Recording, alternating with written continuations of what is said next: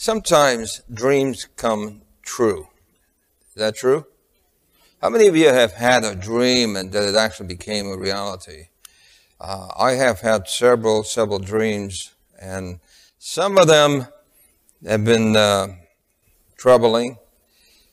Sometimes the Bible calls dreams visions if they are from God. I remember one time I had a church member. His name was Eric Taylor. Eric was one of those wonderful deacons. We had a large church, 650 members, and Eric was a farmer. And you can count on him having the church open when it needed to be open, either warmed up or cooled down, the doors taken care of. When you left, you didn't have to worry about a single thing. And then I got word that he had an accident. And as he was driving his tractor, somehow the rake in the back caught on a large boulder, and the tractor came up and fell on him. And I was sick at heart. He and his wife, Bertie was a deaconess as well, and Bertie, again, wonderful people. And I rushed to the hospital, and I saw Eric with a cast on his leg and a cast on his arm, and he had a crushed chest, ribs were broken, etc. And I remember asking Eric, how are you doing? And he lifted up his finger and pointed to something, which was pasted right at by his feet. And there was a little sign that he had put up. There's nothing that happens to me that the Lord and I can't handle together. That was such an inspiration. And I went home that night. I had a dream or a vision, and I saw him in the casket. For me, it was comforting. And I called his son, and I said to Charlie, Charlie, the Lord has revealed to me that your dad is not going to make it. But the good thing about it is that he is in the hands of the Lord. So Charlie said, thank you so much for those comforting words, to know that my dad is in the hands of the Lord. And when the funeral took place, the place where I had seen him in the vision was exactly where we had the funeral. So there are dreams that do come true. I'm going to tell you about a specific dream found in the Bible. You notice that we've been dealing with the New Testament, correct? Yes? And tonight I'm going to shift and show you from the Old Testament a prophecy that's been registered there, and it's in the form of a dream. And for those of you who have studied this particular subject before, you may think you have heard it all, but tonight you may discover that you'll hear some more. The prophecy is found in Daniel chapter 2, and it goes through the whole chapter. So let's pray together as we consider the word. Father in heaven, once again, we thank you for all that you reveal in your word. And you have told us that which you reveal is for us, and that which you do not reveal is not for us. So we're grateful for that which is ours, and we pray that you'll give us understanding. In Jesus' name, amen. In chapter 2 of Daniel, we find there a dream about Babylon. In the old days, Iraq was actually called Babylon, and I put a picture here together of a map, because prior to the division of Iran and Syria, etc., there was something called the Mesopotamia. Mesopotamia actually took up Iraq, it took up Iran, and it took up Turkey. But after that, they got divided, and there you can see Iraq, But it's not called Iraq, it's called Babylon in this map, because I got an ancient map so you can see the actual names of those places. And if you can see Nineveh, Nineveh today is called Mosul. What is it called? Mosul. And Mosul was recently in the news because you remember ISIS had come and conquered Mosul, and then the Iraqis went and liberated Mosul. So Mosul is Nineveh. That's where Jonah went to preach. So it's good to get a perspective as to what really was taking place. Now, in Iraq, ancient Iraq, several things have happened. In ancient Mesopotamia, that included Babylon or Iran, etc., Turkey, several things actually happened in those areas. First of all, the Garden of Eden was in that locality. We do not know precisely where, but we know that it was over there. We know that the Tower of Babel, that's registered in Genesis chapter 11, was also in that vicinity. In fact, many people thought that the Tower of Babel was only a story made up, but a few months ago, they actually did find a tablet with the picture of the Tower of Babel on it that came from that location. So now, the archaeologists have confirmed that the Tower of Babel actually did exist. So what the Bible says is true. It just takes time for it to be realized. Abraham came from Babylon, or from Ur of the Chaldees. Jacob got his wife from Haran. And now Haran is today in Turkey, but in those days was a part of Mesopotamia. Then, of course, you have Jonah that went to preach in Mosul, and it used to be called Nineveh. Daniel, the prophet, had his visions there.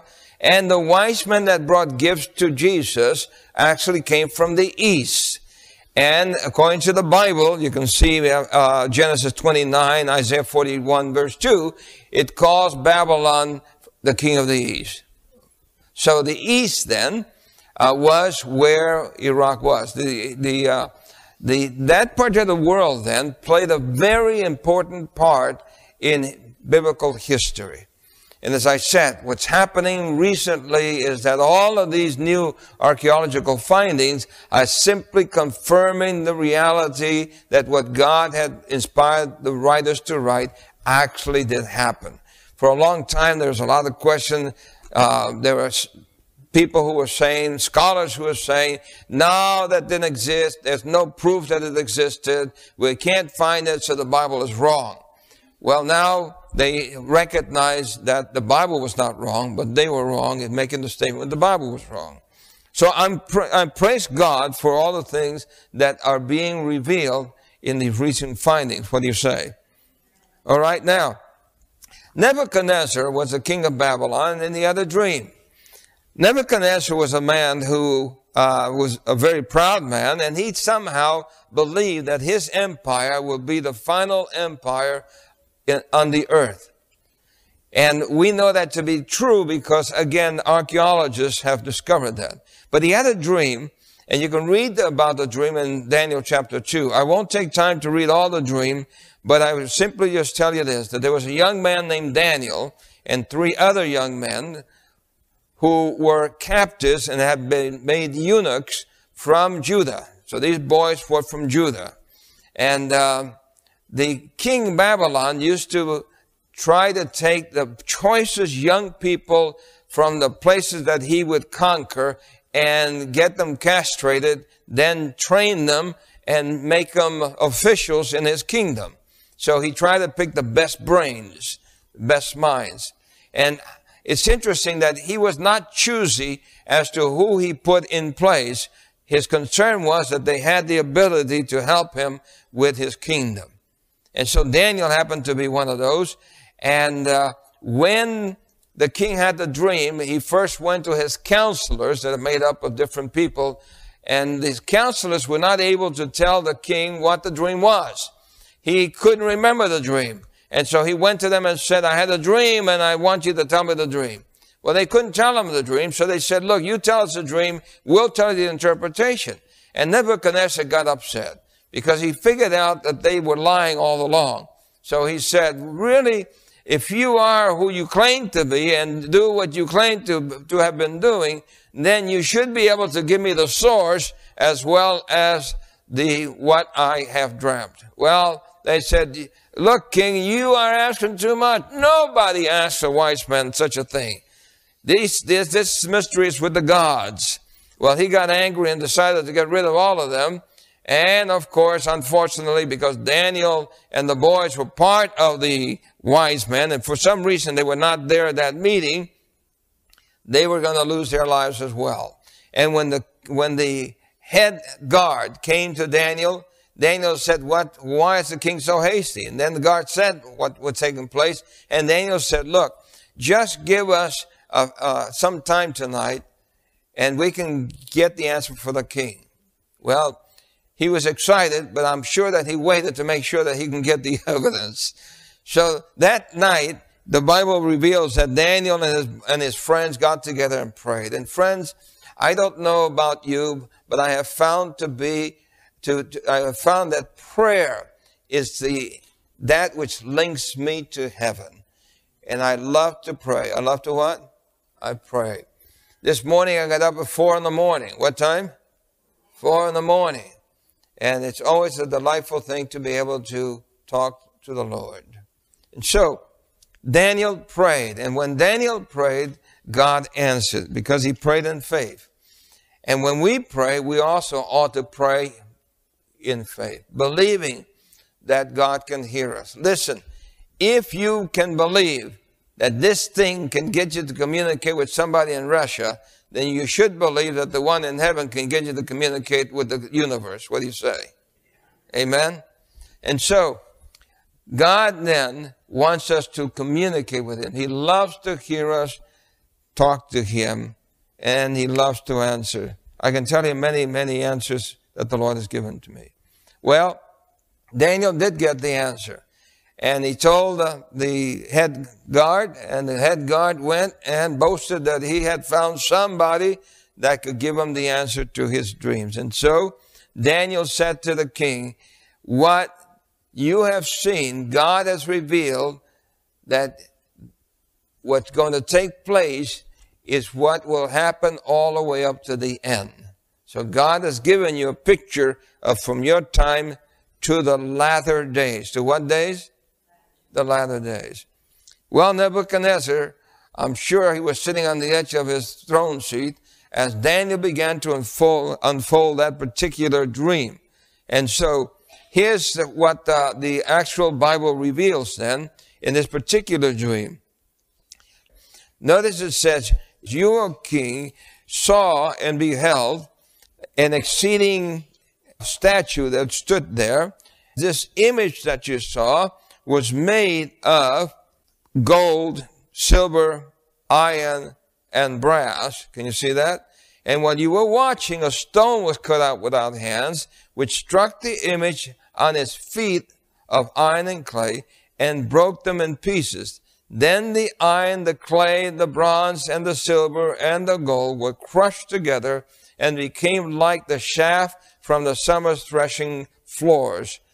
The wind carried them away, that there was no trace of them found.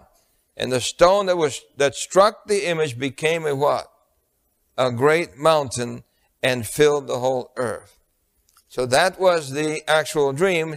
And I'm actually quoting or reading to you from chapter 2. If you have your Bibles open to Daniel chapter 2, you can see chapter 2, and you can see then how Daniel went in, and we're reading from verse 31 through verse 36. Can you see that?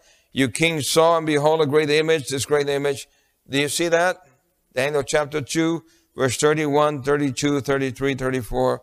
And so the king must have been spellbound as Daniel very clearly outlines the precise dream that he had. It must have been spooky to this king. Because I've known people who are atheists. One time I had a soldier that was stationed with me in Korea, and he was an atheist. He was always making fun of me and trying to ridicule me, until one day I had to go down to Seoul, Korea, and it was a blizzard outside, and he had to go take care of some business. But he was afraid to go because it was this blizzard, snow blizzard. Well, I said, well, I need to go anyway because I'm going to church. How are you going to get there? I said, I don't know, but I pray that God will provide a way. He said, sure. So, because I went, he decided to go with me. He said, okay, I'll come along with you. As soon as we got to the gate of the base there, what do you suppose happened? A lone taxi showed up and asked if we needed a ride. There was no one in sight, nobody outside of their home, but just a single taxi showed up. And when we got in the taxi, he was quiet. He was what? He was quiet. When we got to Seoul, we had to get another taxi to go west. And he said, now what are you going to do? I said, I'm going to pray again. And again he said, what? Sure. As soon as we got out of the taxi, guess what happened? Another taxi came up. And when we sat in, he said, this is spooky. So, the king must have been shocked with the revelation of Daniel. But Daniel gave him precisely what he had dreamt. But it was not sufficient just to give the dream. Now it's important to give the interpretation, because that's what the king wanted. He wanted to know the dream and what? Its interpretation. And so Daniel then began to give the interpretation. You can read the interpretation from verse 36 to 45. Let's look at it in the Bible. Notice then in verse 36, it says, this is the dream, and we will tell the interpretation thereof before the king. You, king, are a king of kings, for the God of heaven hath given thee a kingdom and power and strength and glory. And wheresoever the children of men dwell, the beasts of the field and the fowls of the heavens, have he given into thine hand, and have made thee ruler over them all. Thou art this what? This head of gold. You see that? In other words, the head of gold that was on that image represents you. Then it continues, and after thee shall arise a what? Another kingdom. So please notice that God has revealed to Nebuchadnezzar in a dream kingdoms. Not just kings, but what? Kingdoms. Nebuchadnezzar represented the Babylonian kingdom, but there was going to be another kingdom, which I'm sure displeased Nebuchadnezzar. But let's continue. It says that this kingdom will be inferior to thee, and another third kingdom of brass, which shall rule over all the earth. And the fourth kingdom shall be strong as iron, for as much as iron breaketh in pieces, and subdueth all things. And as iron that breaketh all these, shall it break in pieces and bruise. And whereas you saw the feet and toes, part of clay and part of iron, the kingdom shall be what? Divided. But there shall be in it of the strength of the iron, for as much as thou sawest the iron mixed with miry clay. And as the toes of the feet were part of iron and part of clay, so the kingdom shall be partly strong and partly what? Broken. And whereas you saw iron mixed with miry clay, they shall mingle themselves with the seed of man, but they shall not what? What's the next word? They shall not cleave one to another. In other words, when the last kingdom of iron is broken up into iron and clay, they will be able to still mix together, but they could not become one again. Do you see that? So they cannot cleave one to another. Then it says, and in the days of these kings, the kings of iron and clay, the God of heaven shall set up a kingdom which shall never be destroyed, and the kingdom shall not be left to other people, but it shall break in pieces and consume all these kingdoms, and it shall stand forever.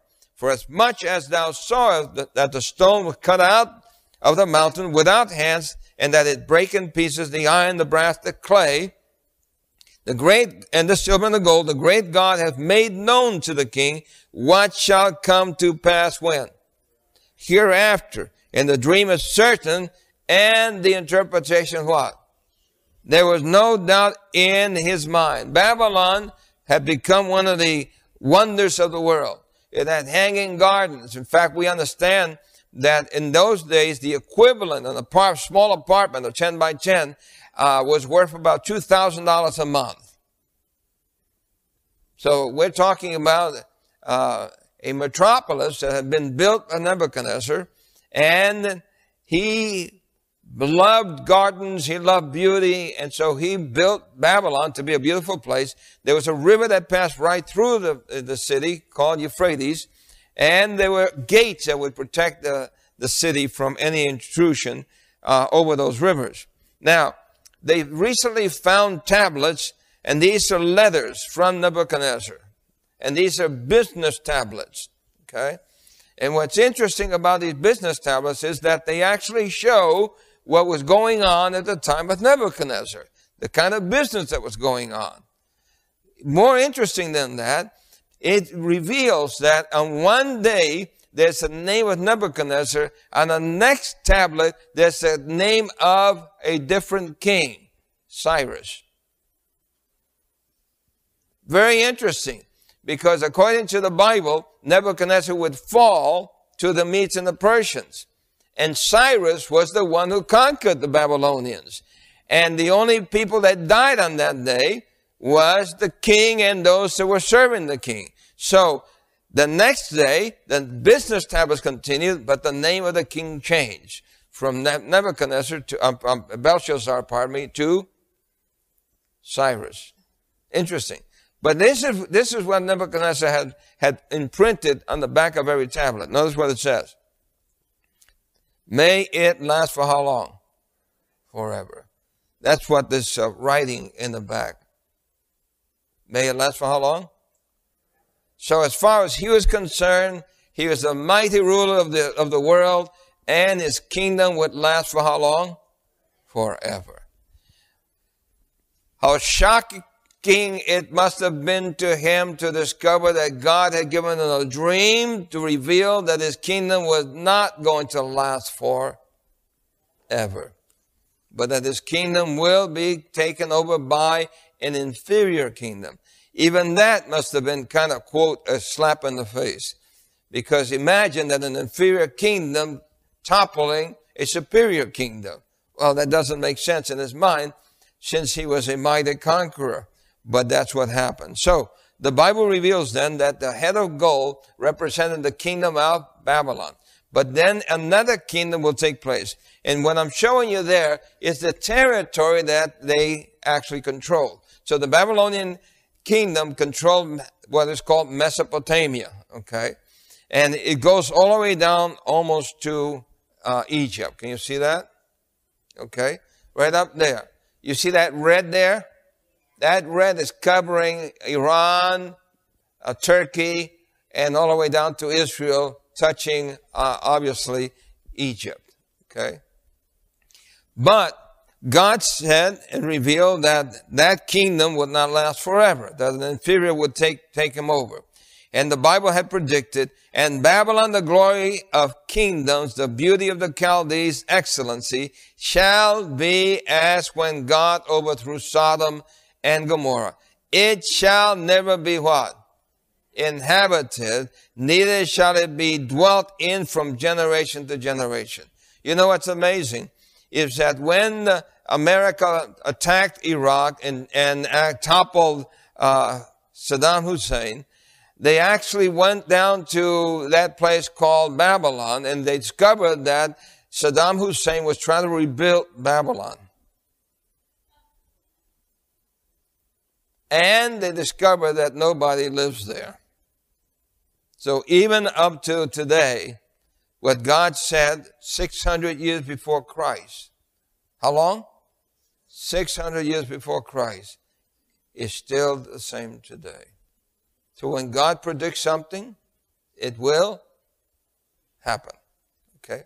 But listen, there's another empire, and that empire would be the Medes and the Persians. So what happened was that Cyrus, and I can't tell you all the story, but there's a lot of interesting things about history. Cyrus then, who was a half Babylonian and half Mede, Persian, He was supposed to be, he was the grandson of Nebuchadnezzar, but he was ostracized because he was a half-breed. And he went to Persia and was able to put together a large army, and then came back to Babylon and took the place that he was supposed to have to begin with. So it was with the Persians and the Medes that got together and conquered Babylon that night. And so Medo-Persia then, it's interesting that Babylon loved gold. Nebuchadnezzar loved gold. But the Persians did not like gold. They preferred silver. So it's interesting then that God identified them as a silver kingdom because it turns out that the Persians loved silver. Okay. After that, another kingdom would take over, and that kingdom was of brass. How many of you know your history about Greece? You know that when Alexander the Great was around, it was called the Bronze Empire. The what? The Bronze Empire. And so, according to the Bible, brass or bronze would be the next kingdom. And we know then that it was smaller. Greece was much smaller than Medes and Persians. And so, however, Alexander came into his position and he went conquering, and he conquered the known world by the time he was 35. Unfortunately, he believed somehow that he was a god. And what's interesting is that when he went to Jerusalem, the priests, the Jewish priests went to meet him. And you can find that in history, okay? And in that meeting, the priest revealed to Alexander that he had been written about in the Bible. So what Alexander then did was exonerated the priest and all that because he liked the fact that they knew that he was somehow a divine being. That's what he interpreted. But unfortunately, he died, and his kingdom was divided into four. And then they could not stand together. And finally, a fourth kingdom came into being, an iron kingdom. And that iron kingdom became the Roman Empire.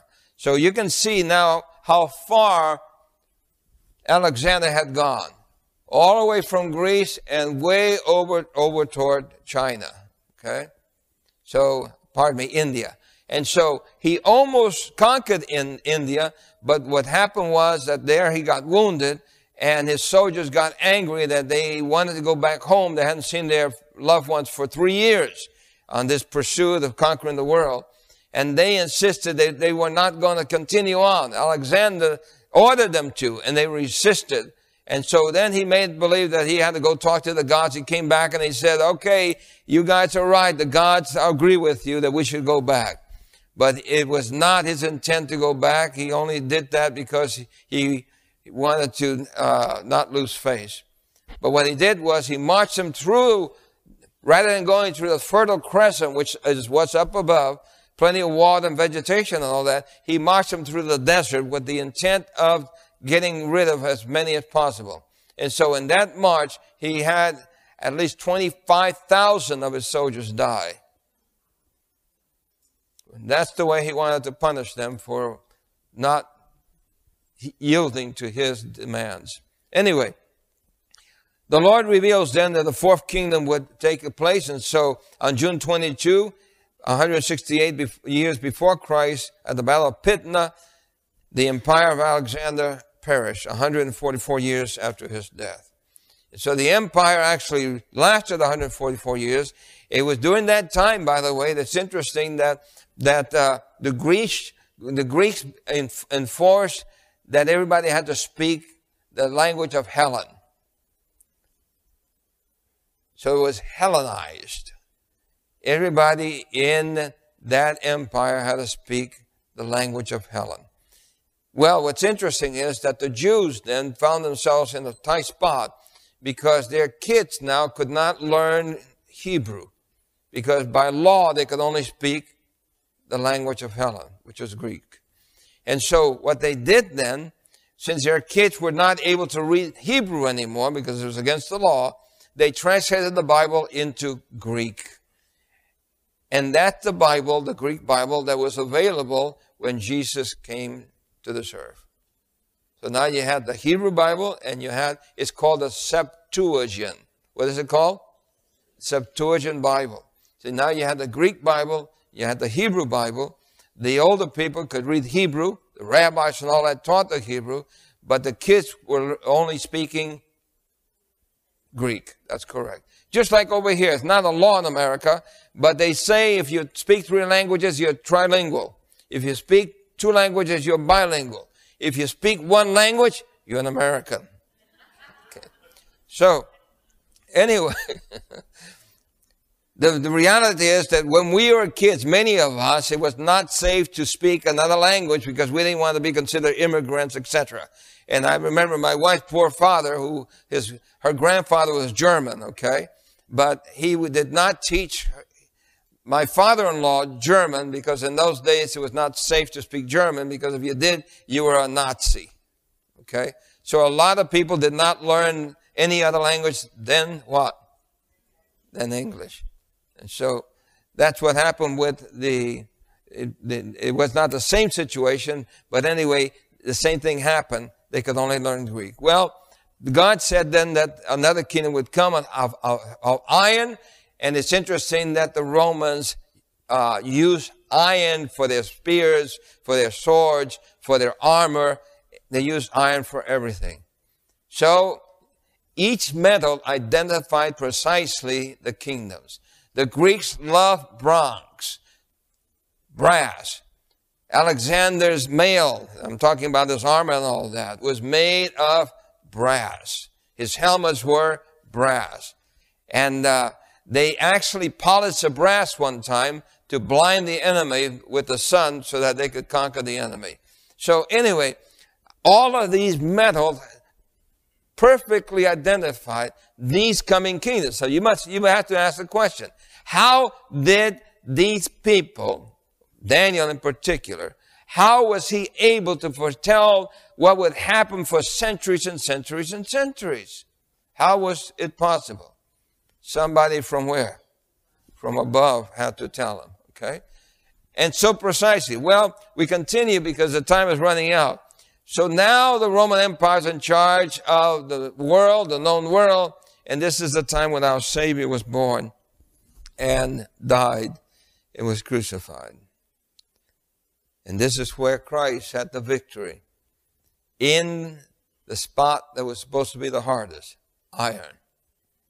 In the midst of iron, a simple cross gave the victory to our Savior.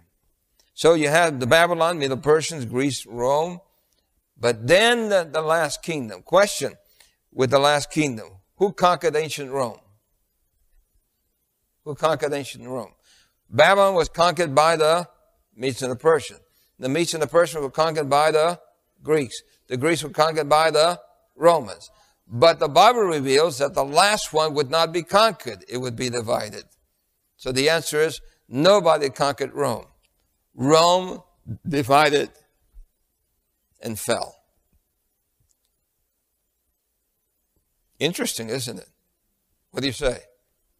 So when Rome fell then, the Bible says that ancient Rome was not conquered. It was divided from within. And ancient Rome then became what we know today as the divided nations of Europe. If you travel throughout Europe, as I do, you can always find, in England, you'll find remnants of the Roman Empire. Spain, you'll find remnants of the Roman Empire. We just had a young man that we went to his graduation. Actually, we didn't go to the graduation. We went to his recital. He's a violinist. And he was going to go to Spain.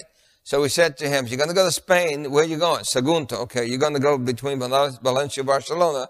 I said, make sure you go to the Roman amphitheater that was built by the Romans, that's still used by the Italians to do operas.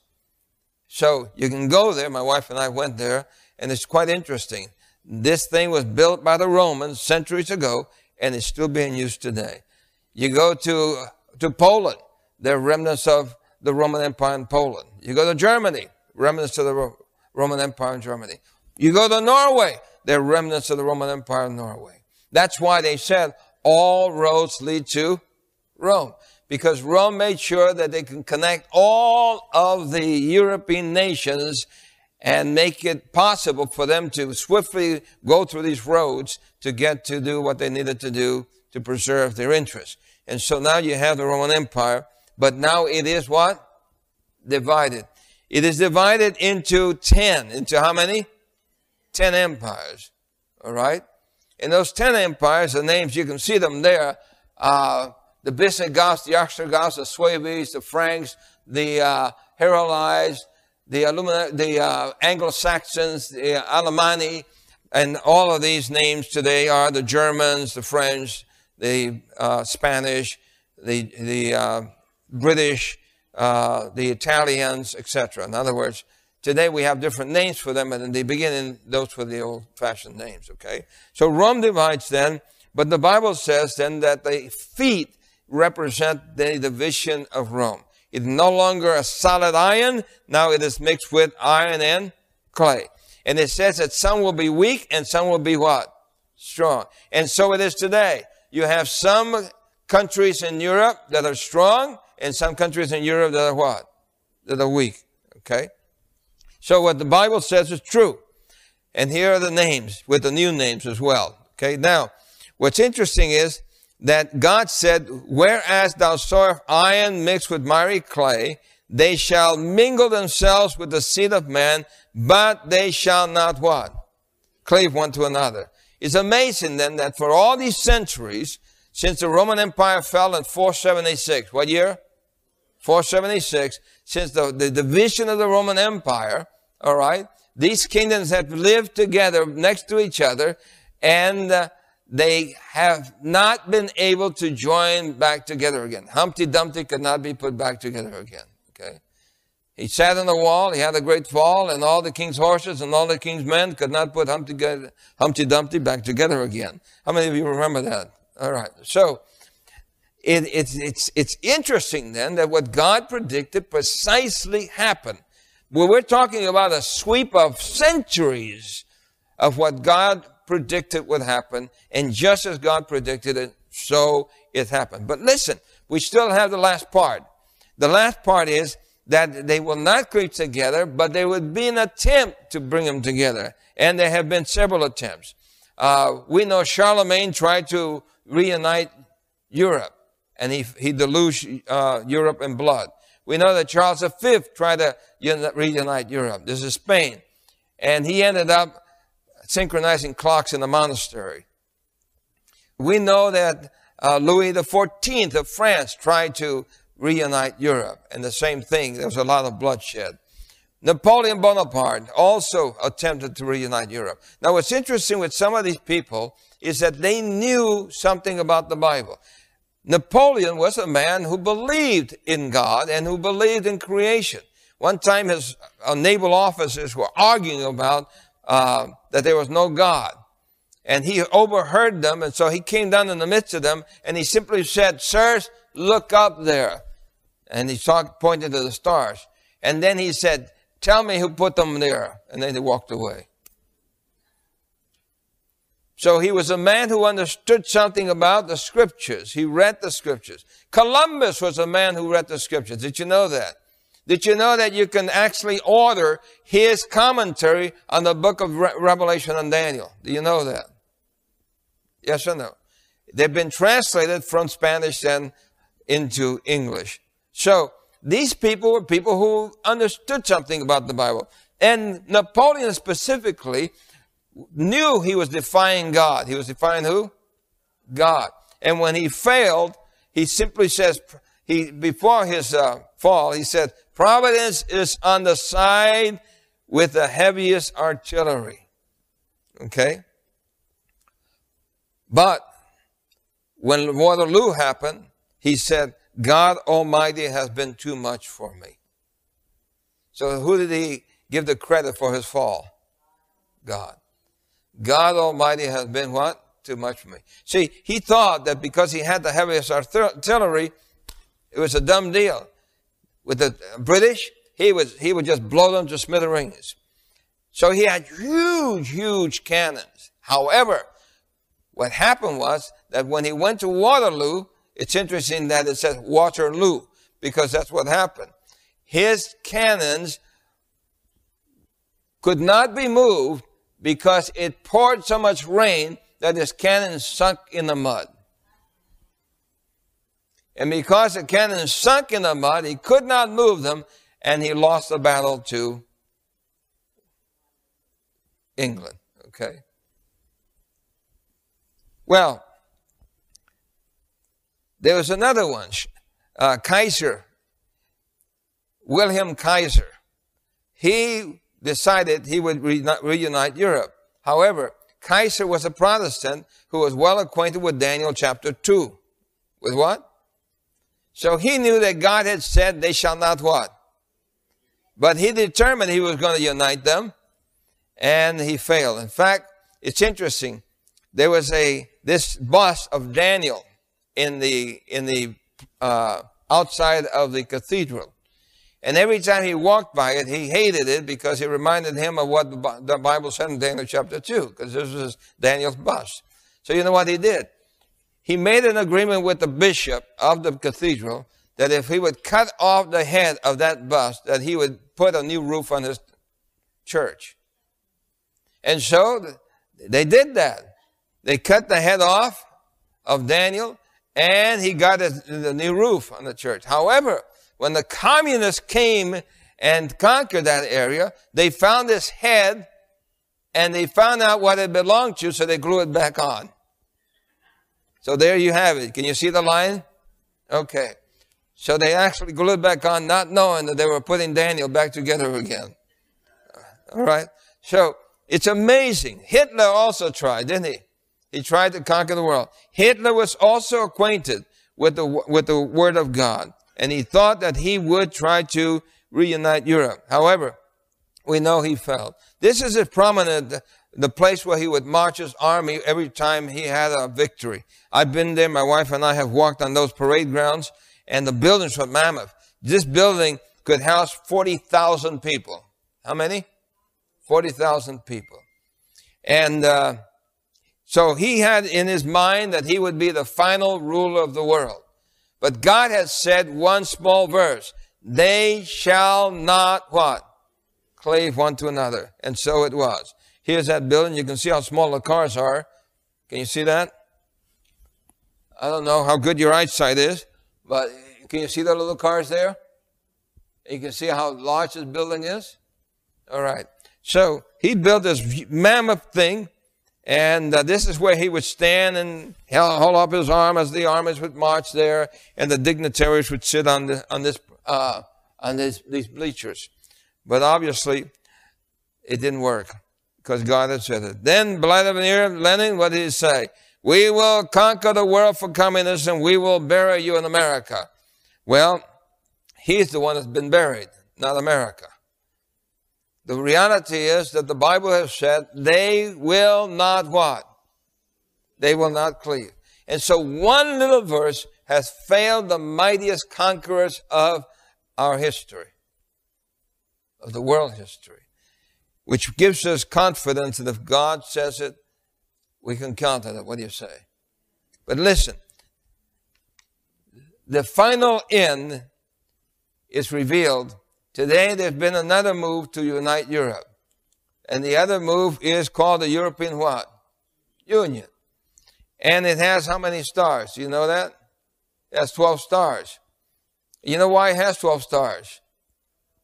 Do you? Well, I'll tell you why it has 12 stars.